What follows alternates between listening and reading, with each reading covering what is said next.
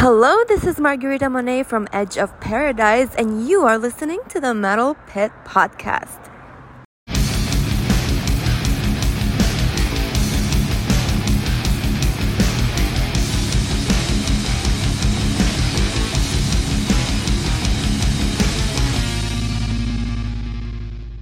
Welcome to the Metal Pit Podcast, where we delve deep into the albums and bands that shaped metal.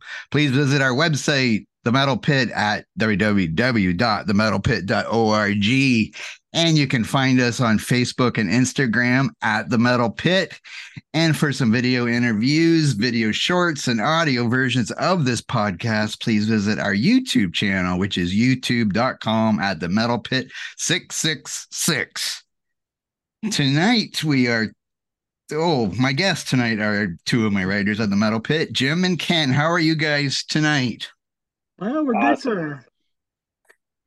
Good for. What did you do anything metal this week? Did you listen to any new albums? Did you, Jim? I know you just reviewed Children of Bodom, the live album. Do you want to say something about that on here so people will go read your review on the website? Oh yeah, what an amazing album. I mean, this is the last live show that they did as their lineup, their finished lineup there. And it was a year before Alexi Laiho passed, unfortunately, but they had broken up, and it's the last show. So what a heck of a recording. I mean, that's probably that. I'd already picked one of my favorite live albums of the year, but then this one is going to creep in on the 15th of December, and I think it's probably going to tie it or overtake it. It's a great album, great production, great crowd participation, and I really hope maybe a DVD follows with it as well. So it's really, really awesome album. What about you, Ken? Did you do anything metal this week? No, I was just listening to the album that we're going to talk about here, but no, it was a quiet week for me. Okay, and I didn't do anything well. I mean, I did stuff metal, whatever, but yeah. So the last episode we went back to 1981 and we talked about Iron Maiden's album Killers. And this week we're going to stay in 1981 and we're going to talk about Ozzy Osbourne's second solo album, Diary of a Madman. And just like Killers, it was the second album, and it was the second on Iron Maiden's album. It was the last album with Paul Di'Anno as a singer, and this album is, of course, the last album with Randy Rhoads because, of course, the next year, 1982, he passed away in a plane crash. And so there was both big changes for Iron Maiden and Ozzy Osbourne after their two albums. So Diary of Madman is the final album with Randy Rhoads. Now, although bassist Rudy Sarzo and drummer Tom Aldridge are credited in the liner notes and pictured on the inner sleeve of the American release of this album, they were not on the album, but I guess they toured with them after or something like that, I think is what it was. But it was Bob Daisley on bass and drummer Lee Kerslake who was on the drums on this album. Aldridge has stated, I think it's pretty obvious that it's not my drumming on this album, and I have never taken credit for that recording. I always give credit to Lee Kerslake because he deserves it, of course. And of course, it's obvious if you recorded the thing, you should get the credit. Daisley provided significant contributions to the album songwriting, having written some of the music and most of the lyrics. Kerslake claims to have also had a hand in the writing of the album, even performing lead vocals on some of the demo recordings of the songs, like Flying High Again. Now, Jim, I know there's a big controversy here with this stuff with Sharon Osbourne, and I don't know who did it all, but you just watched a documentary on Lee Kerslake. Do you want to add anything to this stuff? Yeah. I mean, it's kind of cool. It's a kind of a weird story, and you really find out that, I think Sharon Osbourne was definitely pulling the strings back then. And so Bob Daisley and Lee Kerslake actually left the band. I believe they were fired. I believe Kerslake went on to look after his ill mother, but they were never giving any writing credits or even performing credits, like you said.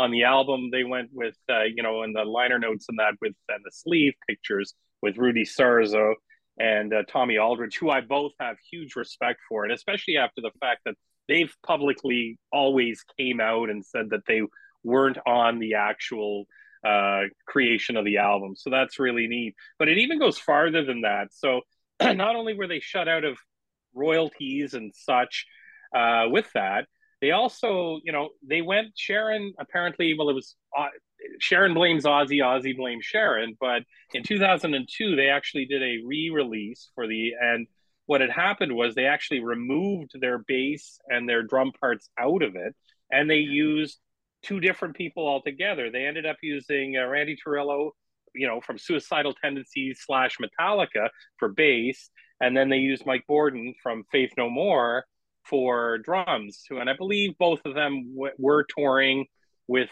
Ozzy at the time and have done a lot of work for him. So they actually re-recorded the parts, then re-released the album. And after the album got re-released, there was such a fan outcry for it that they ended up, the record company ended up putting a sticker on it stating the difference of the changes that happened. And then again, I believe it was in 2011 when the 30th anniversary came out, they reinstituted the original players of Lee Kerslake and Bob Daisley back to it. So, and in the documentary with Lee Kerslake, he's kind of exploring his, it's called Not on the Heap. And, everybody obviously knows he's was a longtime drummer for Uriah Heep. His bucket list was to, he always wanted to get credit for his writing and for taking part and his drumming on the actual first two Ozzy albums. And, in the actual documentary, he sends like a letter off to Sharon and Ozzy, and they end up sending him his platinum records. So it was kind of touching and kind of moving that happened. And finally, the Osbourne camp kind of saw the light a bit. I mean, give this poor dying, musician who's a legend, one of his final wishes, and he wanted them for on his wall, and he wanted to leave them to his family, and he wanted, he wants everybody to know he was part of that, which he was a big part of it. I mean, going back when he first joined the band, Kerslake, I mean, they were looking for a drummer, and they were looking and looking, and I believe he was the last drummer they were trying out, and they just it just clicked. And I mean, he's a phenomenal drummer, just like Bob Daisley's an amazing bassist. So, it's just what's right is right, and I think just the kind of the games over the years with this kind of, unfortunately, maybe tarnishes Sharon's sort of business ethics a little bit. And, Ozzy, unfortunately, really probably didn't have much to say. And I know it's written like in his book and that he had said that she did it and she said he did it. But I think it was more along the lines of a little bit of animosity there towards the fact that they ended up going to court over rights and stuff like that. So quite a kerfuffle all the way. However, the newest one, it's been restored. So, and fans had a big hand in that. They spoke up, and metal fans really want to hear the real thing and the real story. Nothing against Robert Trujillo or Mike Bordin, both great musicians in their own, and same with Sarzo and Sarzo and Aldridge. But everybody wants to hear the album the way it was. If you want to remaster it, that's great. But you don't go and re-record like that with totally different people. But anyway, so that's the story. And the good thing is he did get, he got his platinum records prior to his death in 2020, and so that was at least some closure there, I would assume. So. And Ken, do you want to add anything to that? Yeah, the only thing I'll say is I think what started this whole thing off though was that originally it was meant to be a band, not an Ozzy solo record. Right. They were originally going to be called Blizzard of Oz. And everyone involved was under the understanding when this thing formed that they were going to be a band.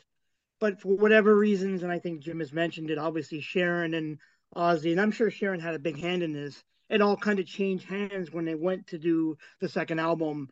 And obviously he shut them out, and it just ultimately became an Ozzy solo record where the guys just contributed it. But yeah, so I think that's where it all kind of started at the beginning of all this. Well, my thoughts are the worst thing that happened to Ozzy's career was marrying Sharon. But anyway, that's just me. Okay. Now we did that. We did already do a podcast on Blizzard of Oz album, and Jim was on that one. So I guess I'm not gonna ask Jim, and I'm not gonna say when I first heard this album or heard Ozzy. Of course, I think we all heard Ozzy and Black Sabbath, but I'll ask Ken to answer that question. So you want to talk about when you first heard Ozzy or this album or Yeah. whatever? Yeah, actually, it's kind of funny because I'm gonna date myself. Like when I was 12 years old, this album came out. So when it came out, I used to have my radio and I used to record Dr.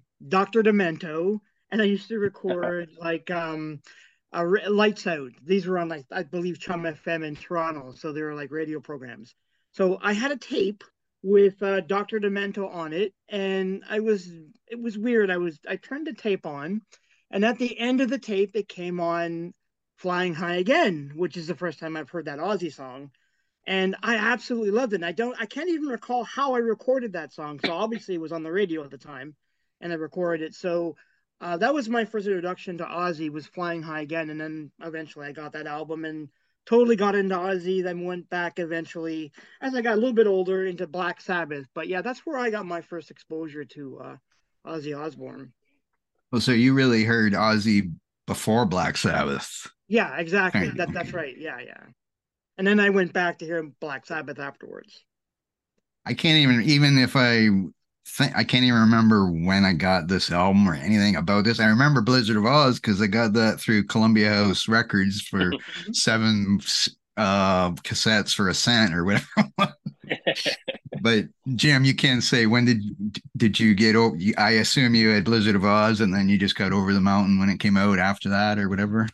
No, probably for me, if I can remember, if I told this right on the first podcast, was I think I got Bark at the Moon first, and Oh, then okay. went back because it was Oh, little bit later. But I mean, we knew all the Ozzy songs from there, and my first kind of jump into Black Sabbath was I got a Paranoid tape from an older brother for like a pack of smokes or something. And I got that and 74 Jailbreak for ACDC.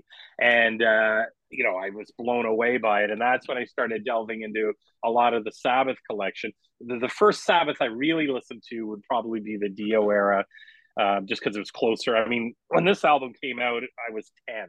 So, I was just kind of getting into heavy metal at that point. So, yeah. okay. Um, Now I usually again I go to that setlist.fm website, which has, set lists from concerts and stuff. But there's really, according to that, they've only played 5 of these songs in concert before, which is weird. Yeah. If that's true. And the song, well, we'll get to that later, but I'll mention Diary of Madman. They've only played it 11 times live. Wow. Which is kind of strange, you would think, for a Yeah. title track of an album to not play it live more. Yeah, But anyway, yeah. so Crazy. there is one song from this album that they've played the most live from this album. Any guesses which song it is that they've played the most live? Number one, Believe. Over the Mountain. Yeah. And Or Believer.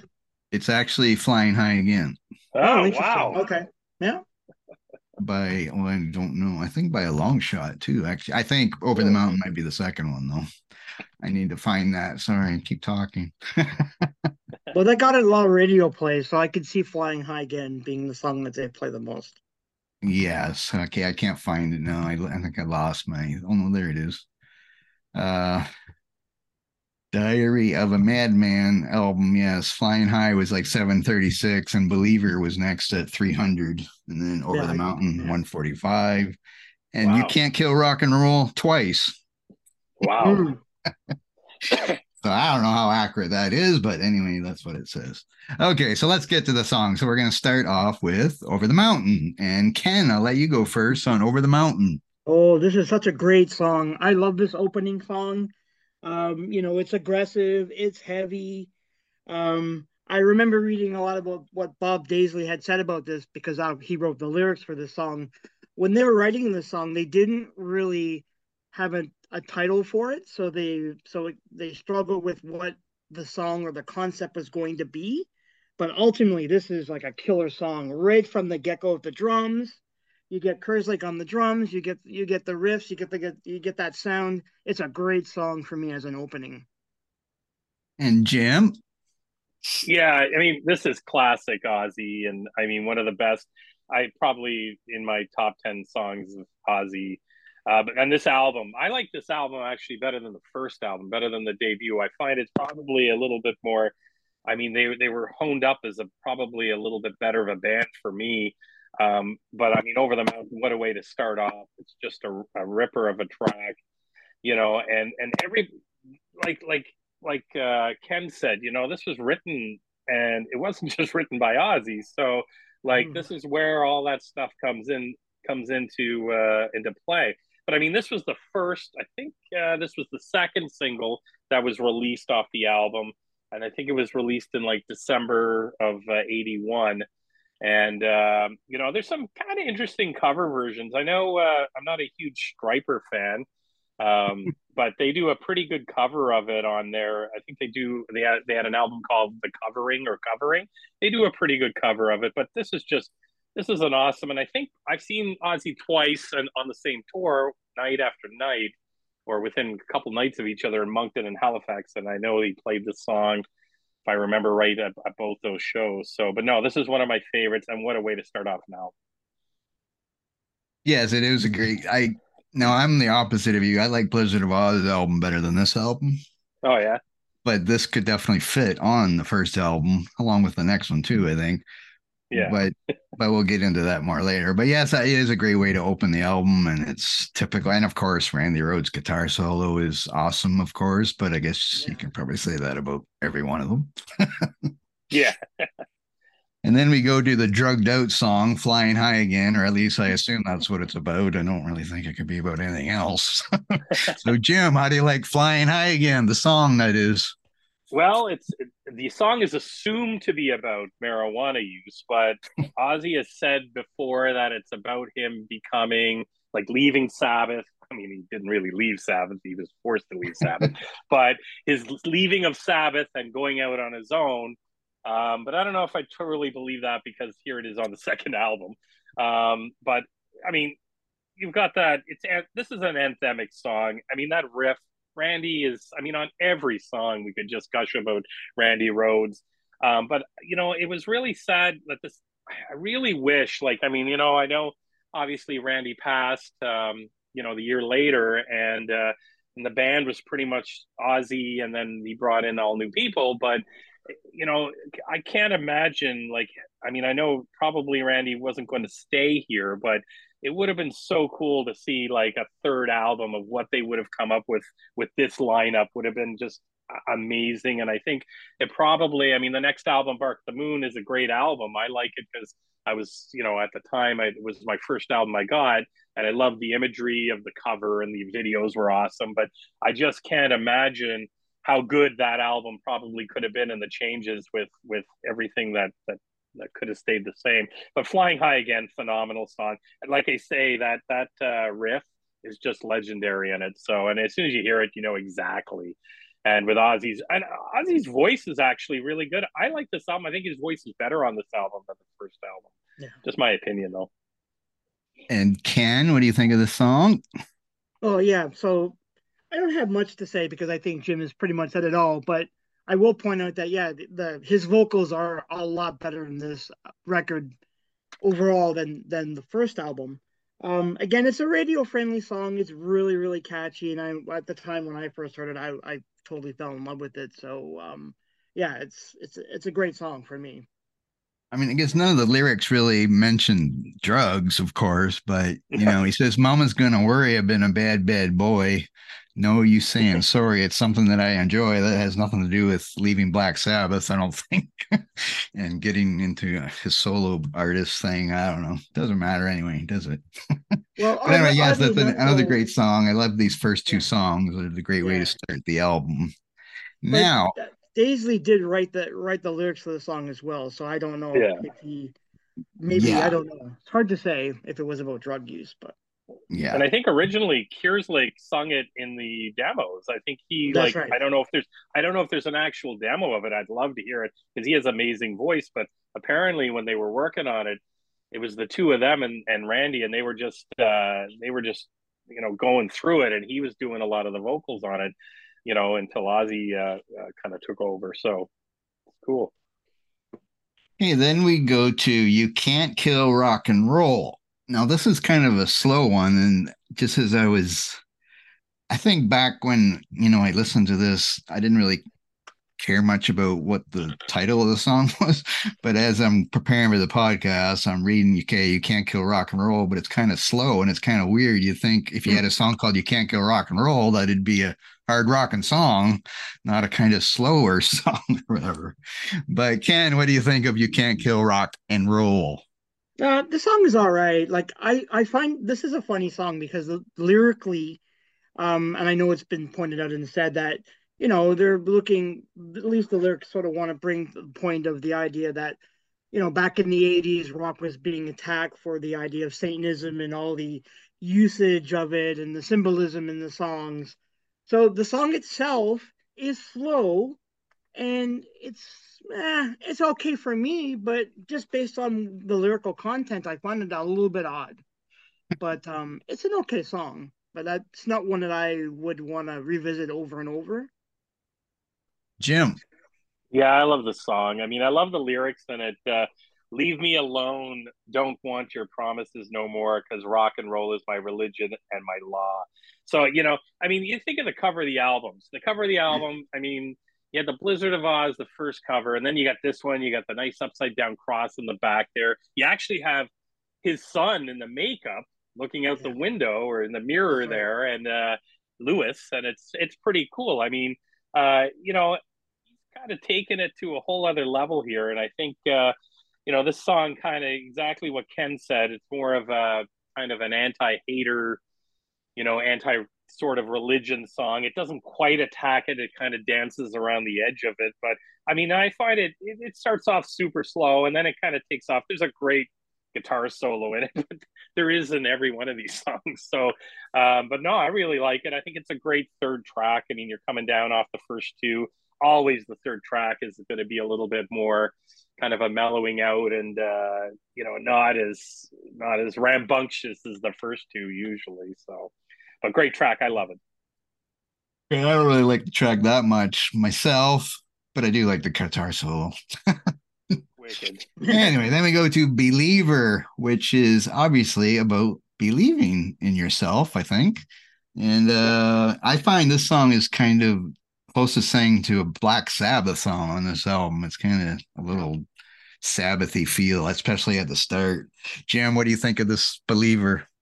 Well, I think it's got a like Ozzy's voice on this is it's classically good. I think it's really good. Those that drum and that guitar intro that kind of play off each other. It sounds cool. And yeah, it does have a bit of that Sabbathy kind of doom sound to it.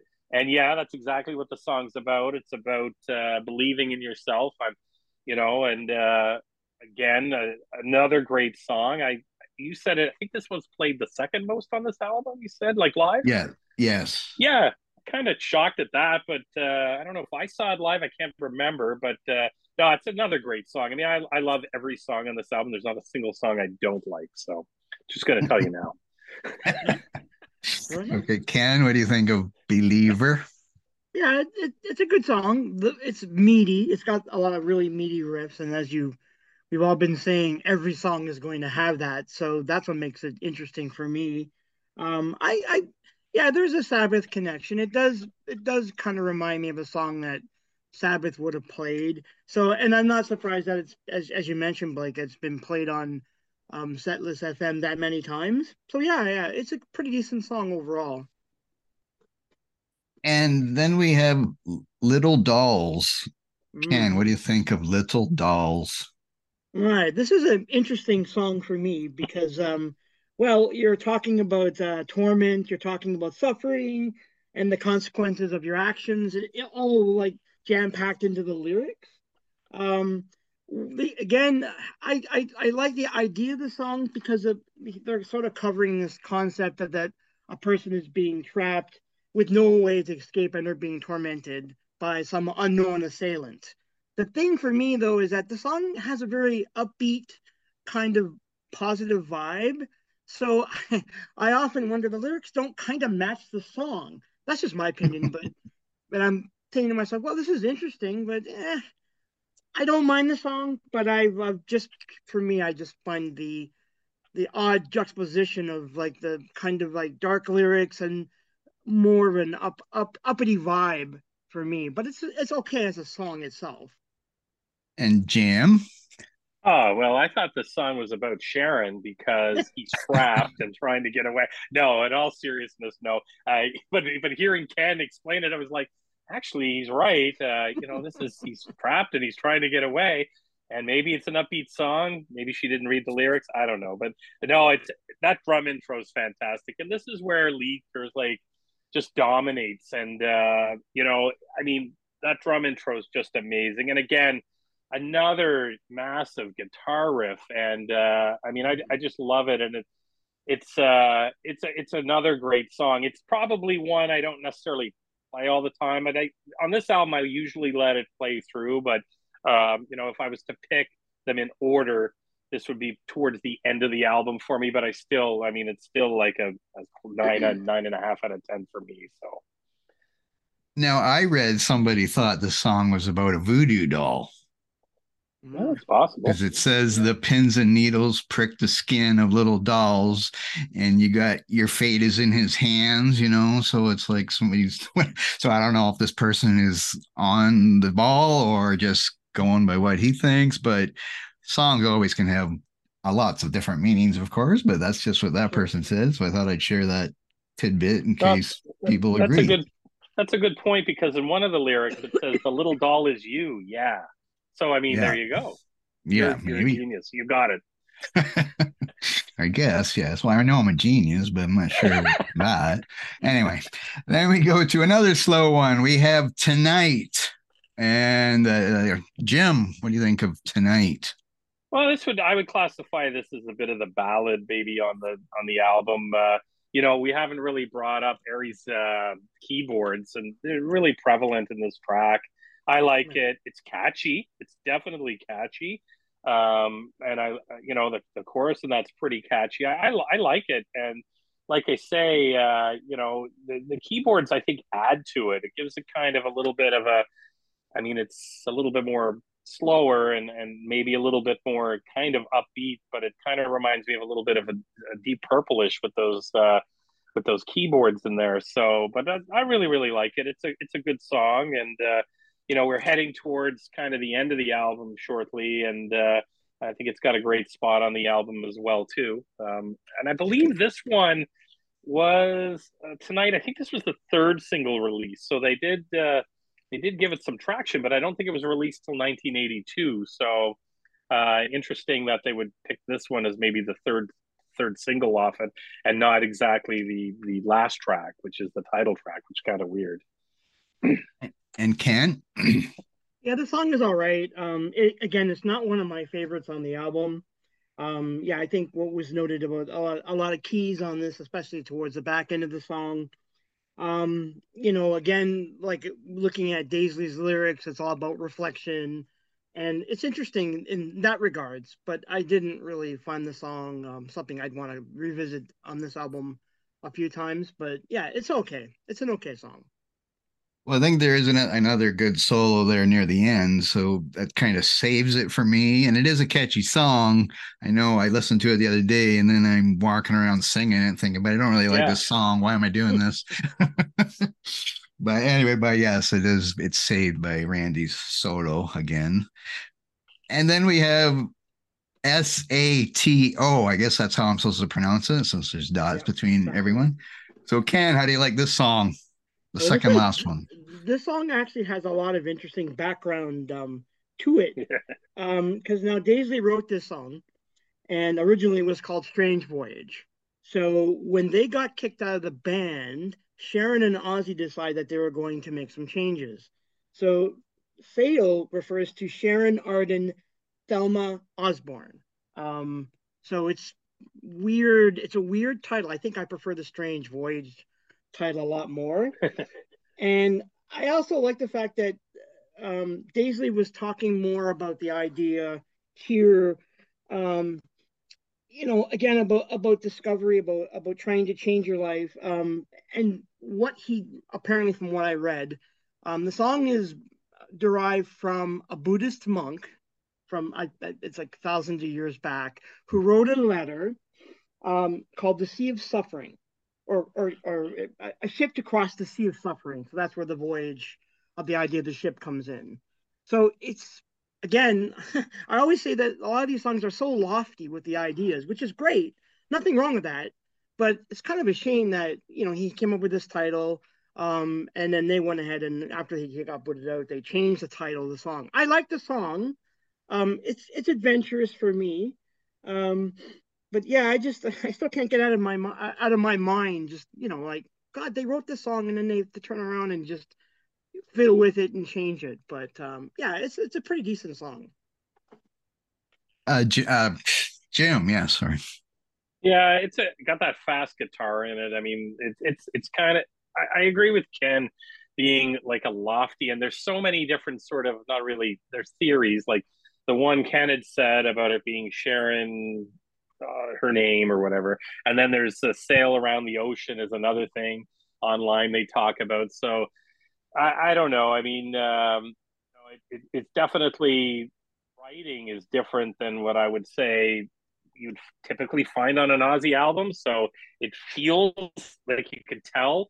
It wasn't necessarily. I mean, I'm sure Ozzy. I'm sure they had. It was written by Daisley. I'm sure Ozzy had some sort of knowledge of what it was about or whatever. But just kind of, it doesn't seem to fit into the line of the album in my mind. But I mean, I love the song. The song's great, and I prefer it not being about Sharon. So I'm gonna go with the sail around the ocean. But no, it's got killer guitar. But I agree with Ken. This is a lofty sort of subject. You read the lyrics, and it's not Flying High Again. It's not off the next album, Bark at the Moon. It's just, and it's not a typical.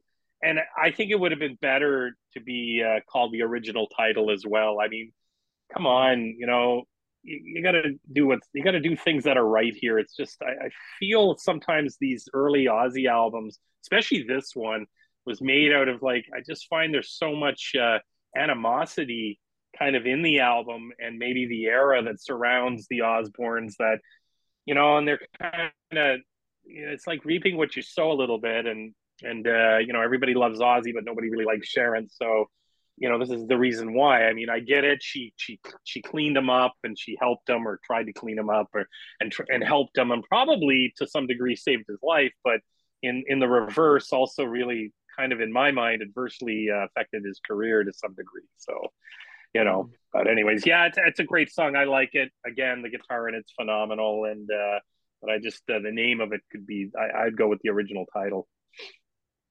Well, some as we were all mentioning lyrics or not, or what the song might be about. I'm reading somebody's comments saying it's about a pirate because he's talking about searching for gold.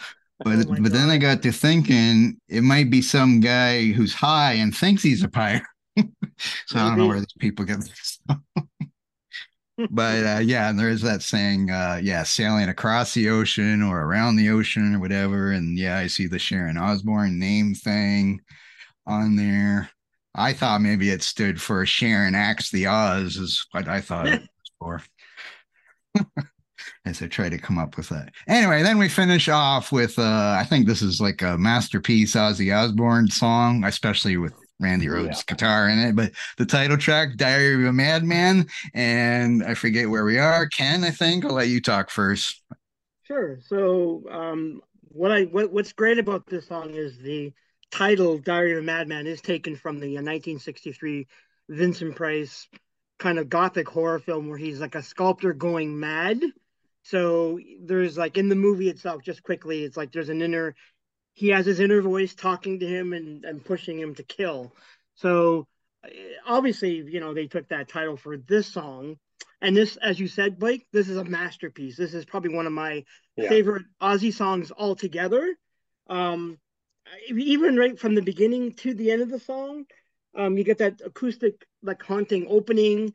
And then what I like it towards the end of the song, you get those kind of operatic ahas at the end, which really accentuate that ending guitar riff. What a great song! From start to finish, this is probably one of my favorite Ozzy songs. And Jim, Agree, totally agree. This is what ties the whole album in. And I think this song, for me, is what makes this album for myself better than the first album. I mean, I'm talking better by just points of points. But this is, I mean, that classical sort of acoustic guitar vibe in it. It's got everything in it. It's got, I mean, it's got elements of power metal, elements of doom, elements of some acoustic classical elements, traditional metal. I think it's really really good, and it's a really smart song. And I love the fact that they tied it in with they made this sort of masterpiece with the album's name. Being the album's name, and I could never understand why that was never really maybe it didn't get a lot of radio play. I'm not sure. Just with the many elements of the song, maybe commercially it was probably not necessarily accepted as well as like some of the other more easier to sing and easier to kind of tap your foot along song. But yeah, this is a masterpiece. My favorite song on the album, and probably one of my favorite Ozzy songs of all time. I mean, it's just that good, and I absolutely love it. and yes, and then, well, I already said it was a masterpiece. So it kind of reminded me of like Revelation Mother Earth from the first album, kind of this feel or Yep. whatever. Sorry.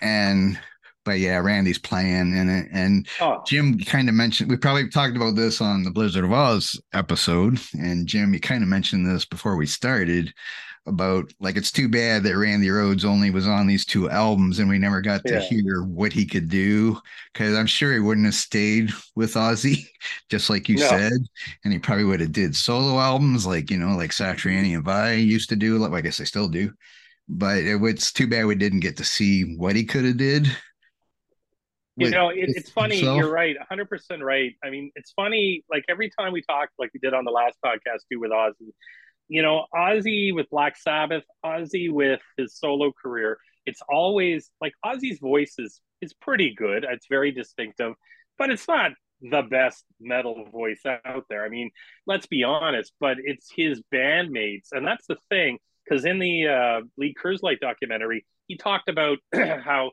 Ozzy had told him to go tell Sharon that he didn't want to perform 2 nights in a row or something, and that's he thinks the tipping point of where Sharon kind of got pissed at him. But anyways, he said he's my bandmate. He was our lead singer. So like as Ken said, they were thinking this was an actual band. Like it wasn't just the Ozzy Osbourne kind of show. This was going to be it. And I mean, you had Randy Rhoads there. As far as I'm concerned, you could have had. I mean, yes, Ozzy's name was on it, but he was quickly being overshadowed by how well the band was. And that was the same thing in Black Sabbath as well. I mean, you had great bandmates in there. So I always feel that, and I love Ozzy stuff. I love Ozzy Black Sabbath, but I feel the talented band that has always been put together, especially in his solo career, because it was always put together. It changed kind of from album to album after this, and it kind of, they had Jakey Lee eventually, and then they just kind of kept going, where they would always bring in these people, including his last album where he had tons of guest musicians on it, which I thought was kind of cool too. That would always help him out and maybe cover a little bit of what Ozzy was maybe lacking in. And I mean, definitely, Randy Rhoads. I mean, a musical genius. I would have loved to see. I would love, it would be so cool to be thinking about how things would have changed differently and how he would have affected metal. And I honestly think he was going to go head back to sort of a classical background. But could you imagine what he would have done? And it just blows you away when you think about it. Yes. Oh, so we're gonna rate the album. Let's Jim, what do you give this album out of 10? Oh, 10 out of 10. Definitely. I mean, I think I even rated the last album at 10 out of 10. But I mean, this is just, I like it just that pinch more. I feel like it feels like more of a cohesive band, even though and it probably was to some degree while they were recording, even though I'm sure there was lots of interference and stuff from outside forces. But and then at the end of it, they just kind of switched it up before they went on tour. So, but I find it's, but I mean, I love the first album too. So, but this is my favorite Ozzy album out of them all. And Ken, what would you give it out of 10?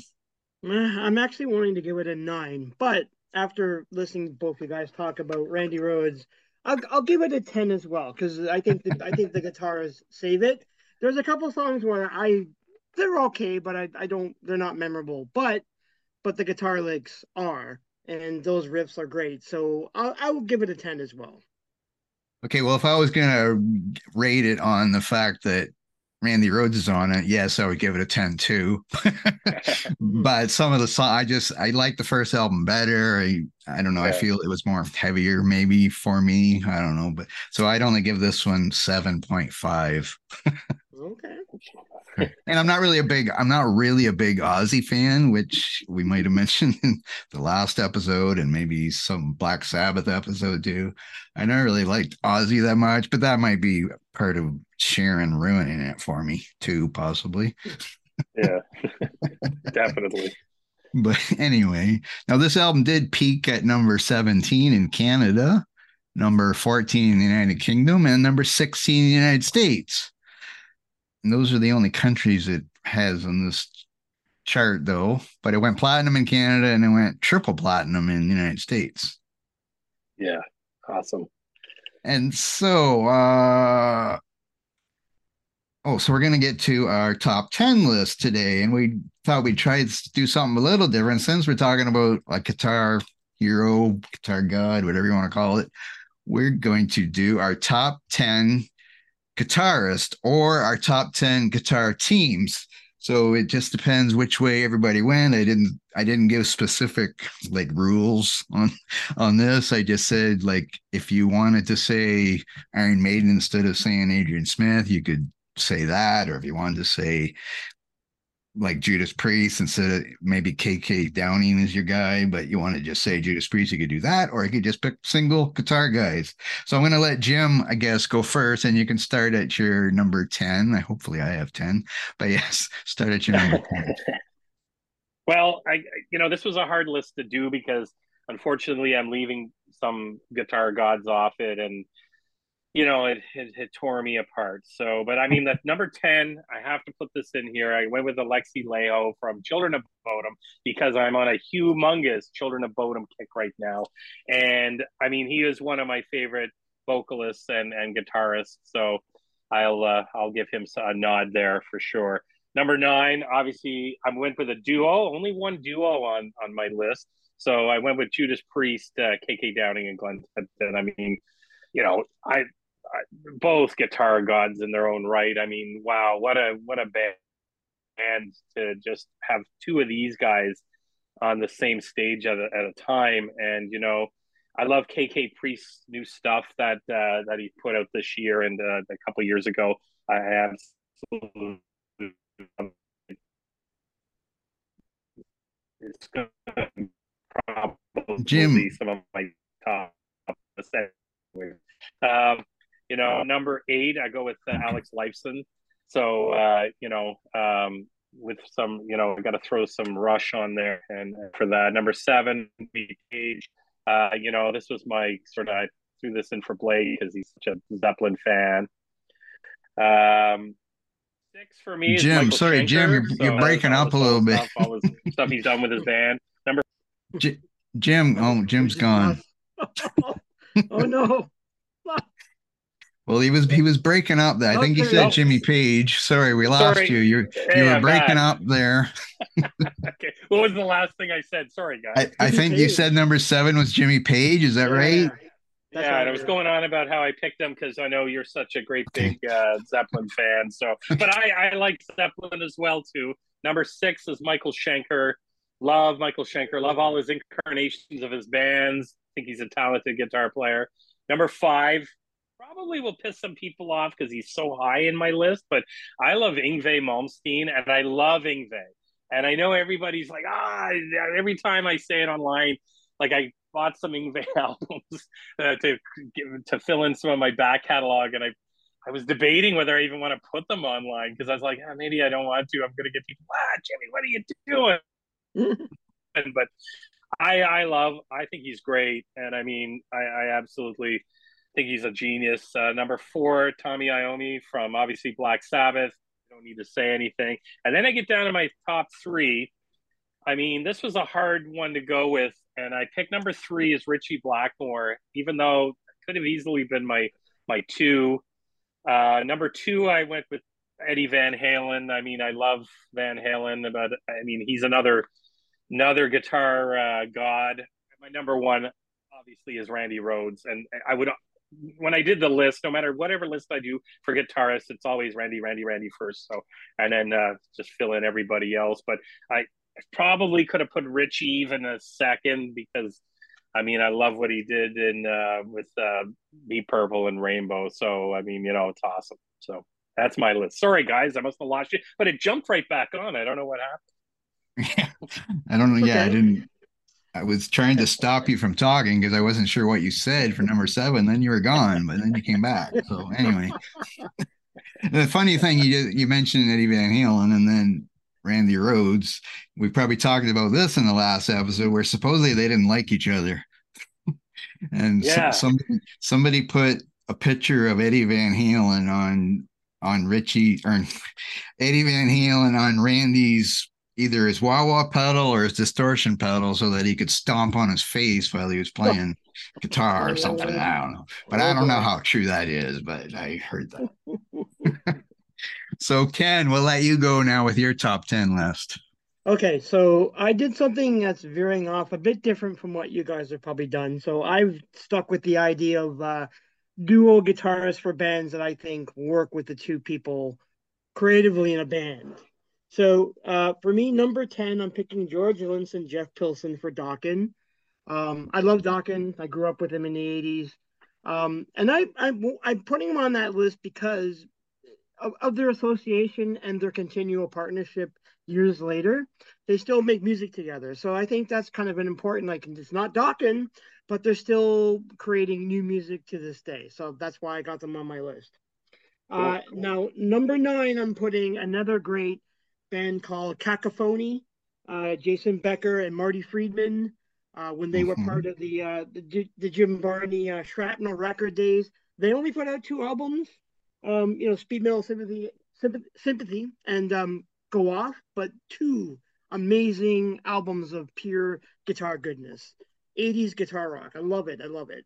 At I'm at number 8. So at number 8, I went with So I went with Anders Borler and Martin Larson from At the Gates, and I love those 2 guys. They're such a great band. I know that they only had a couple albums and disappeared, and now they're back playing music. But I love their partnership. They trade off well with each other. Number 7, I'm going to go with Exodus, and that would be Gary Holt and Lee Altus, which are fabulous. Lee Altus is such a great guitar player, and I'm glad that Yeah.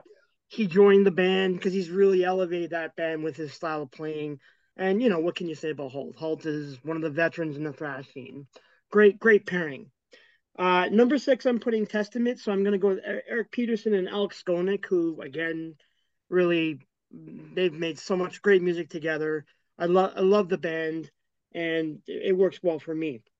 At number 5, I'm putting Judas Priest, so it's Glenn Tipton and KK Downing. Again, 2 classic guitar players, great sound, made a lot of great music together. At number 4, I'm going to go with Metallica. So James Hetfield and Kirk Hammett. Again, they play well together. Metallica needs no further introduction. We all know what they're capable of doing and what they've done. At number 3, I'm going to go with Shadows Fall. Now, Jonathan Donay and Matt Banton are 2 guitar players that I absolutely love. I love this band. It's just a shame that they're unable to play as a band now because of financial issues, so each of them all split up and gone to other bands. One good thing I'll say is that Jonathan is now in Anthrax, and I love Anthrax, so that's a big coup for them to get him because he's such a monster guitar player. At number 2, I'm going to go with, where's my number two here? I'm sorry, why am I lost here? Number two, number one. Sorry, guys, I wrote this down. At number two, yes, sorry. At number two, I'm going to be putting Iron Maiden on my list. So Dave Murray and Adrian Smith. What again? What more can you say about those two? Great, great, great band altogether. And of course, my number one, I'm going to put Dave Mustaine and Marty Friedman from Megadeth. That's a great era of the band Hmm, that I totally Yeah. love. I totally love. So that's how I came up with my list. that's good Cool. list. Now I mostly have single guys. But I'm just gonna stick, and mine are probably mostly old. I guess some of your guys are old too, but number 10, I went because it wasn't, I don't know, because there's a lot of guys I'm gonna leave it. I mean, I liked Ingve too back in Yeah. the day, and whatever. There's a whole bunch of guys. I'm sure Eddie Van Halen is good, but he's not on my list. But there's so many that could be on the list. So it's mostly like just, it's my favorite, maybe not my favorite bands, because I don't have Faith No More on here because I don't really care about the guitarist of Faith No More. I care about the singer. But anyway, so number 10, I got Annihilators, Jeff Waters, just because I Ah, love his thrash riffing so much. Not so much, I Nice. mean, I'm sure there's good solos too, but I just always like every Annihilator album, there's always some great riffing on it. So I thought I'd throw a Canadian in here because I'm pretty Cool. sure that's my only Canadian on the list. And I don't think anybody else had any. Oh, you had Alex Lifeson. I guess he's Canadian yeah. too. So there's two. Number 9, I got Deep Purple's Richie Blackmore. Nice. And number 8, I got John 5 from, well, he's in Ooh. Motley Crue now. I don't really want to say that, but he is. Yeah. But but I mostly it's for his solo stuff, of course, his instrumental guitar albums that Yeah. he's got, and he's got the horror theme going on, and I can't remember the name of the last album, but he's got some great albums, and he's a great player. He used to play with Marilyn Manson, I believe, Yeah. Yeah. who I also liked. And so yeah, so I love John 5, and I think he's kind of being held back if he's going to stay in Motley Crue. I think he needs to just go on his own and not be playing, Motley Crue songs live. Okay, number 7, I got Randy Rhoads from here. Number 6, I have two in a row of solo instrumental guitar guys. Steve Vai is my number 6, even though I guess there has been some singing in some of his albums, but mostly just, solo guitar stuff because I think he was amazing back. Well, I guess he's still going at it too, but especially in the 80s. I saw David Lee Roth play twice. I like David Lee Roth, but I was there to see Steve Vai play Mhm. all the stuff that he could play. And Billy Sheehan was on the bass too in those bands. So that's mostly why I was there to see Dave, even though I did like Dave. He was a funny character. And number 5, I got the other guy, Joe Satriani. And I actually saw the G3 tour once with both of them playing. And I love Joe Satriani, Surfing with the Alien album. Great album. And I guess he also used to teach Kirk Hammett of Metallica, if I remember correctly. Yep. Number 4, this is my most, even though this band has also been around for 20 plus years, but they're the newest, except for John 5. I guess he might be younger than this is. But anyway, Arch Enemy, because I love Arch Enemy and I love their Mhm. playing. They're like melodic death metal, of course.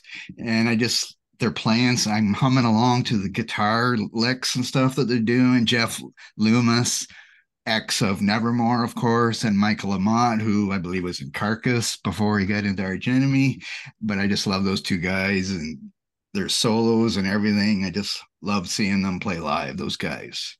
Number 3, I have Jimmy Page, of course, from Led Zeppelin, and I'm not going to say anything about that. As Jim already said, that I'm a big Led Zeppelin fan, so I had to have him in there.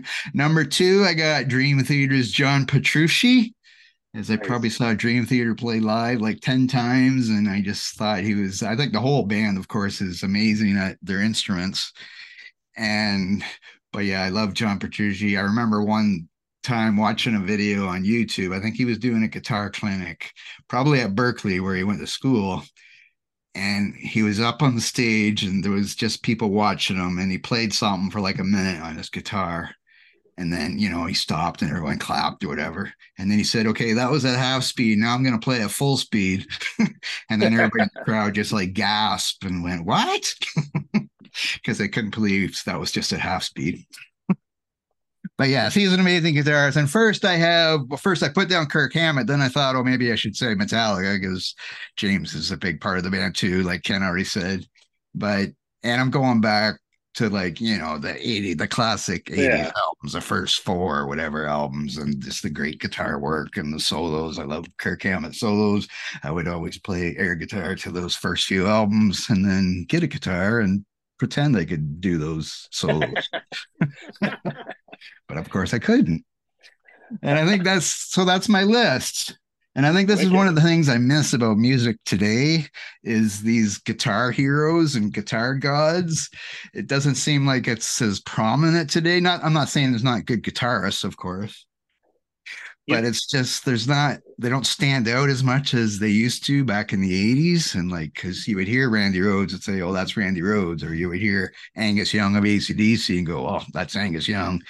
But now there's so many bands and so much talent that it's hard to tell them apart until you hear the singer. I don't know if you guys agree with me on that, but the interesting thing is in the Kerslake documentary, he was self-taught by years, so he wasn't properly trained as a drummer.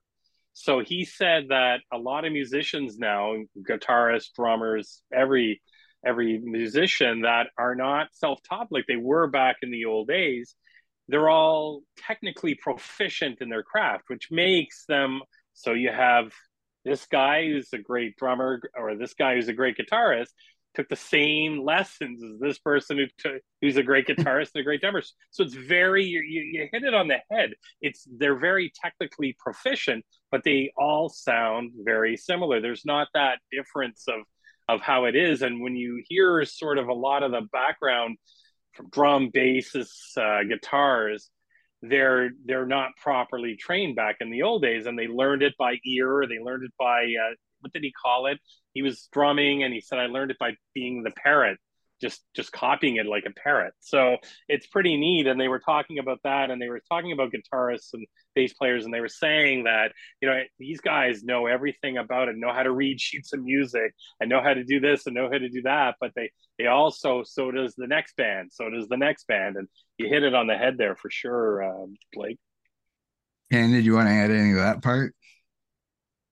Yeah. So the other point that I would make is that modern music is very it's so digitized these days, so everything gets as much more homogenized as how it not used to be. So so you get a lot of that originality kind of cut down, and it doesn't sound as good, so it sounds more processed. And so every band does sound the same, so you don't get like a guitar legend, like as we've been discussing here for the last hour. And that's where I think is one of the biggest differences with modern music, Blake. And I get your point earlier saying why you don't listen to a lot of modern metal, and I would agree. I mean, I run my own website as well and work for you guys and do work for the Metal Pit, but I have the same opinion. I get a lot of music sent my way, and it's like, it's all right, but it doesn't grab me in a way that I would have found myself in the 80s when you're hearing all these bands, and it's like, oh wow, and you're blown away. So yeah, I think that's a large part of it. I think the digital age has changed the way that music is perceived and heard. And there's like so many bands now too, and people listen. The younger people will listen to stuff differently than we do. Like we might put on our vinyl still, but then they're listening on Spotify or whatever, and they maybe are listening to a playlist instead of listening to an album.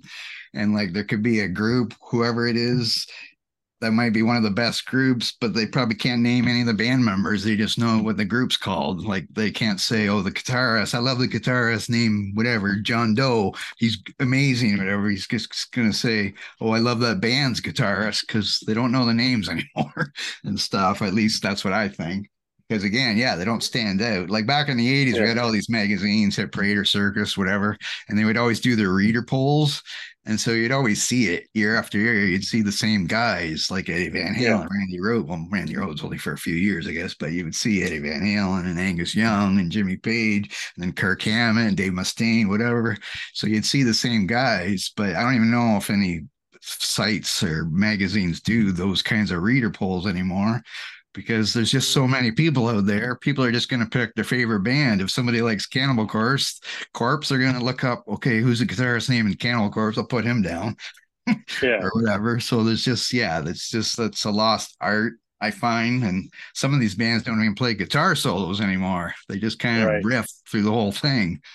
And so that's what I miss about the modern day music is because I love the guitar and like that's how I got into music. Like I would go see whatever Steve Vai and just be amazed at watching him play, and that would make me want to learn how to play it or try to learn how to play the guitar or make me want to go buy a guitar or whatever. Yeah. But if I don't go to many shows anymore, but if I did, there's not many bands that's going to make me like if I was back being a 20-year-old or whatever. I don't think I'm going to watch a show and think, oh, I want to play the guitar because, like we already said, a lot of them sound the same. Like they don't stand And out. But and then you have a band like Ghost who's ripping up so popularity, but the guitarist is a ghoul. We don't even know who he is. You know, like yeah, it doesn't. I mean, I know it's all around Tobias Forge, but still, I like to know who's in the members of the band, and that's one of the reasons why I don't like Ghost is because I think it's just him and a bunch of session players he probably pays $300 a night to. So you know, Good point. yeah, I Great don't know point. much about Ghosts. I know I don't like them, but that's about all I know. Yeah. But anyway, anything to add about this, about Randy Rhoads or anything else? Ozzy, anything? Well, if Randy was here, I'm assuming he would have had an amazing career. yeah, Based on the last Ozzy album that he was on, you could see that he was on the start of something great for sure, epic sounding, and who knows where it would have been. It's just something we can speculate for hours, but yeah, I think he would have went on to a really really good career. yeah, for sure. Yes, it is a big loss that we didn't get to see where he would have went. So anyway, thanks for joining me. I'm going to mention here. So coming up next week, we're going to stay in the year 1981. I don't know why we're in this rut of staying in 1981, but let's see. Me, Jim, and Stacia are going to be doing Venom's first album. Sorry, yeah, the first album, Welcome to Hell. Cool. Since that will be the last episode before Christmas, I thought it was fitting to have Welcome to Hell be the conversation. Okay, I don't know what that means. Don't be offended. I didn't mean anything by that. Nah.